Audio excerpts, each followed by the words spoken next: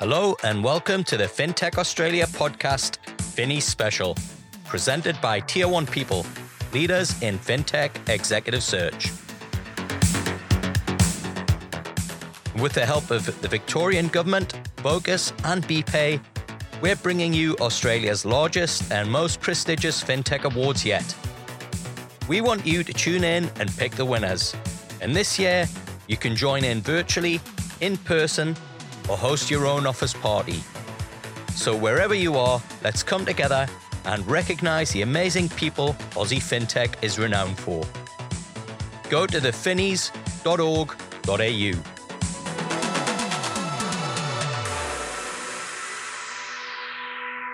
Go Cardless are sponsoring the Emerging FinTech Leader of the Year Award. Go Cardless is taking the pain out of getting paid for businesses with recurring revenue. To everyone at Go Cardless, we appreciate your support in making this year's Finnies happen. I'm joined by Oliver Kidd of Archer, and he's up for Emerging FinTech Leader of the Year Award. Welcome to the show, Oliver. Hi, Dexter. Great to be here. Mate, it's great to have you here, and well done on making it to the finals. I mean, just such an esteemed group of finalists that you're in, not just in this category, but every category. Well done. Yeah, thanks. I'm obviously really humbled to be even on the short list. I think is awesome. I didn't really expect it. And then looking at the caliber of as you say, not just the Emerging Leader of the Year, but all of the awards. It's a really exciting time in FinTech in Australia in general, I think, notwithstanding the broader circumstances. Absolutely. Well, look, maybe you could tell the listeners a little bit more about Archer and the business. Yeah, sure. So I guess, starting from nothing, basically, we have an interesting story because we were a consumer facing neobank. I think that when I started the business, that was what I wanted to build. That's where I saw the opportunity, and that's where we were going for the longest time. And then, like with many businesses, things happened, and other opportunities kind of made themselves known to us. And then, since late last year, early this year, we've kind of shifted to focus on the SME market, and short summary of what we're doing now is we're building a corporate credit card for small and medium-sized businesses. Right. And we think that it's one of the areas that's been neglected by larger banks and other financial institutions, and I think that there's a lot that can be done to help out those types of businesses, and there's a lot of problems that can be solved by improving the corporate credit card experience, which is what we've kind of all very keenly focused on doing now. Right. So as you pointed out, it's not really a product that we've seen in Australia before. If we look globally, are there any comparisons that you could use to kind of give a little bit more context around what where you're targeting?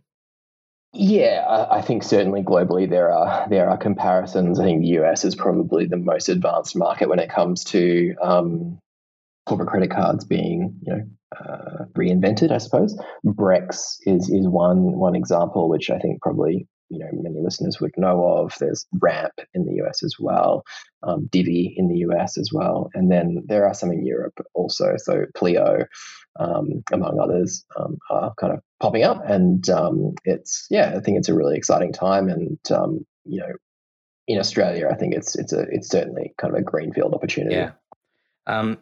We're here to talk about your nomination for Emerging FinTech Leader of the Year, and I wanted to just have a chat with you, if I may, around, I guess, your approach to leadership, and specifically, I guess, the style of leadership that you've brought to Archer. Well, I mean, my background is in law. So I was a lawyer for, I studied law. I trained as a lawyer. And then I went in-house and did some work with different tech companies and started off the back of, Archer off the back of that. So I don't have, like a lot of founders, I think in FinTech, I don't really have formal kind of leadership experience outside of, professional services, really. So for me, like finding my feet as a leader in Archer was like a real learning experience. And I think that, baptism of fire, probably. Yeah. Trying to build a business from, to found a business and as a solo founder, and then trying to bring on board a team and keep everyone, motivated and interested and moving forward. And I think I probably underappreciated how hard, leadership is, as a quality in general. I think for my life in general, I've kind of always seen myself as a leader, but I rarely have been kind of called to like, right, go and lead a team to achieve, Yeah. X, Y, Z. So Yeah.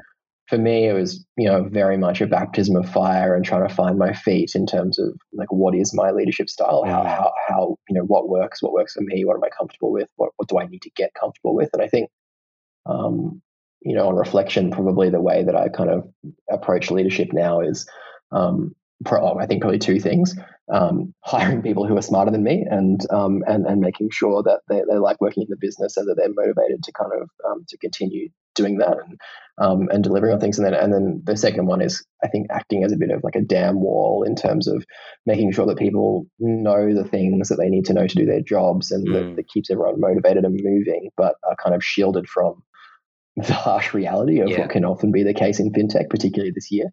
I think that, it's almost like trying to fly a plane a lot of the time with none of the engines working or only one of the engines running, and trying to keep all the passengers happy and excited that we're going to get to the destination without knowing that there's so many problems we're facing. So I think it's, I think they're probably the two big lessons I took out of it, which is like, I can't do everything myself, and I need to, pick and choose what people are exposed to and when. I love that analogy that you've just used, and I'm going to kind of add a little bit more to it to make it even more complex. Right, you ain't got the navigation system to tell you where you're going as well. And it's you raise such an important point around leadership. If you ask 7.6 billion people in the world what leadership is, you'll get a different answer from every one of them. Right? Yeah, great. So it's been a remarkable year in many ways. Obviously, you're in Victoria. COVID's had a huge impact. How has that affected your approach to the business and your leadership? Well, I mean, there's no end to, I could talk for days. I'm sure everyone could talk for days about how hard COVID has been on their business. It's the same for everyone, right? But from our point of view, I think it was particularly bad. And I'm sure everyone will say it was particularly bad for them, but we had planned to raise a fairly reasonable tranche of funding at the start of this year. I think the model that we had been operating on is fairly capital light, and we've been trying to get as far as we can on the smell of an oily rag, and which isn't to say we haven't raised money. We've raised reasonable rounds of funding, but not of the quantum that is really required to build a banking business, let alone a credit card business, let alone a banking business. So we kind of hung our hats on getting a raise done in the start of this year, and then COVID kind of like anyone who was in the market looking for money at that time, COVID kind of put a bullet in that idea.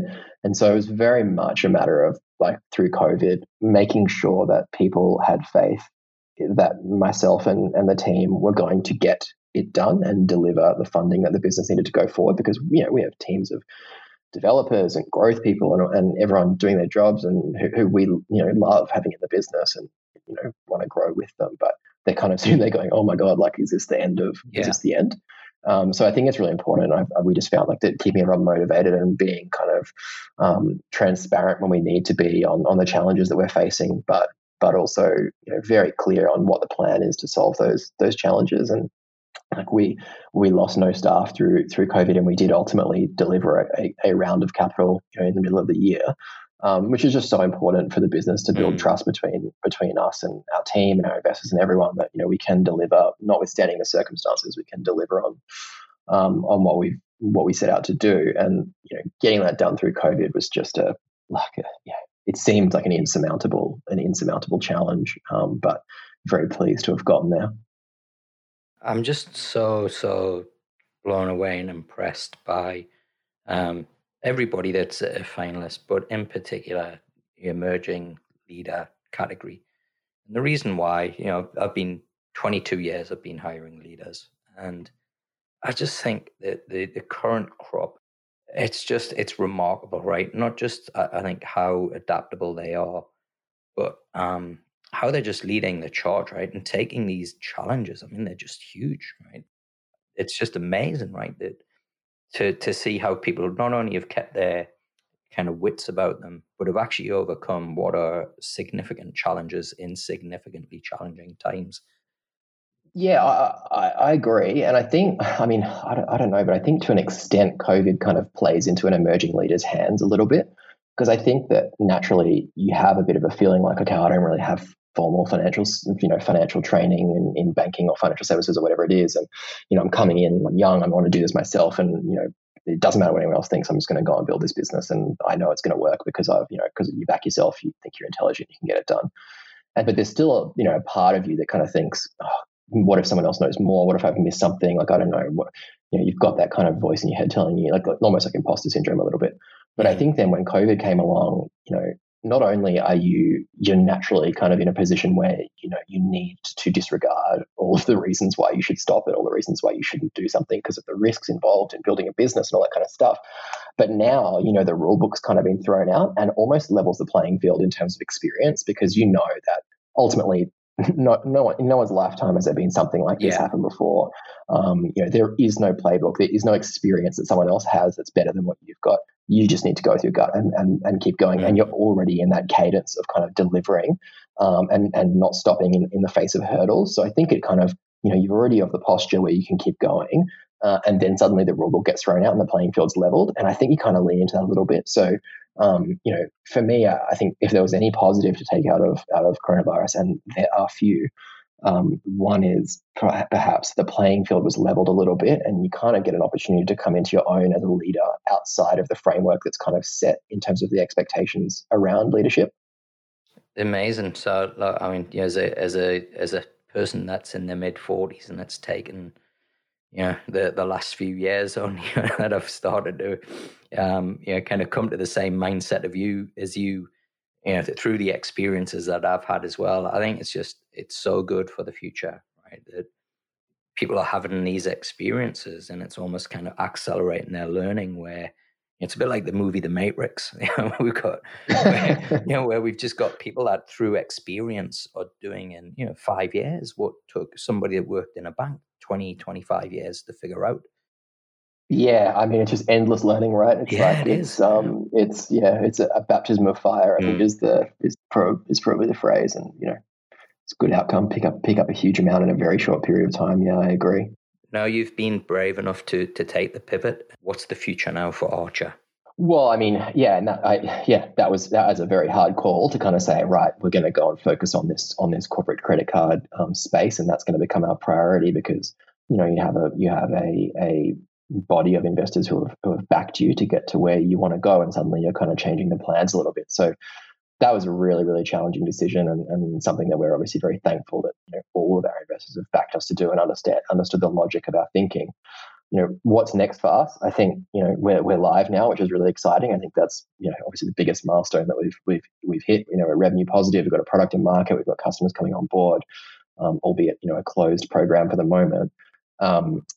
So it's really exciting, and I think what's next for us is growth. Hopefully, I think that since moving into this space and focusing very closely on the small business segment, like the opportunities are just endless. The gaps, the problems, even just like firsthand, the challenges we have had doing the most basic things, in our business whether it's our banking partners or our foreign exchange partners or whoever it is, just endless hurdles put in the way of us. And we just think there's so many opportunities. So many of them can be solved with a corporate card.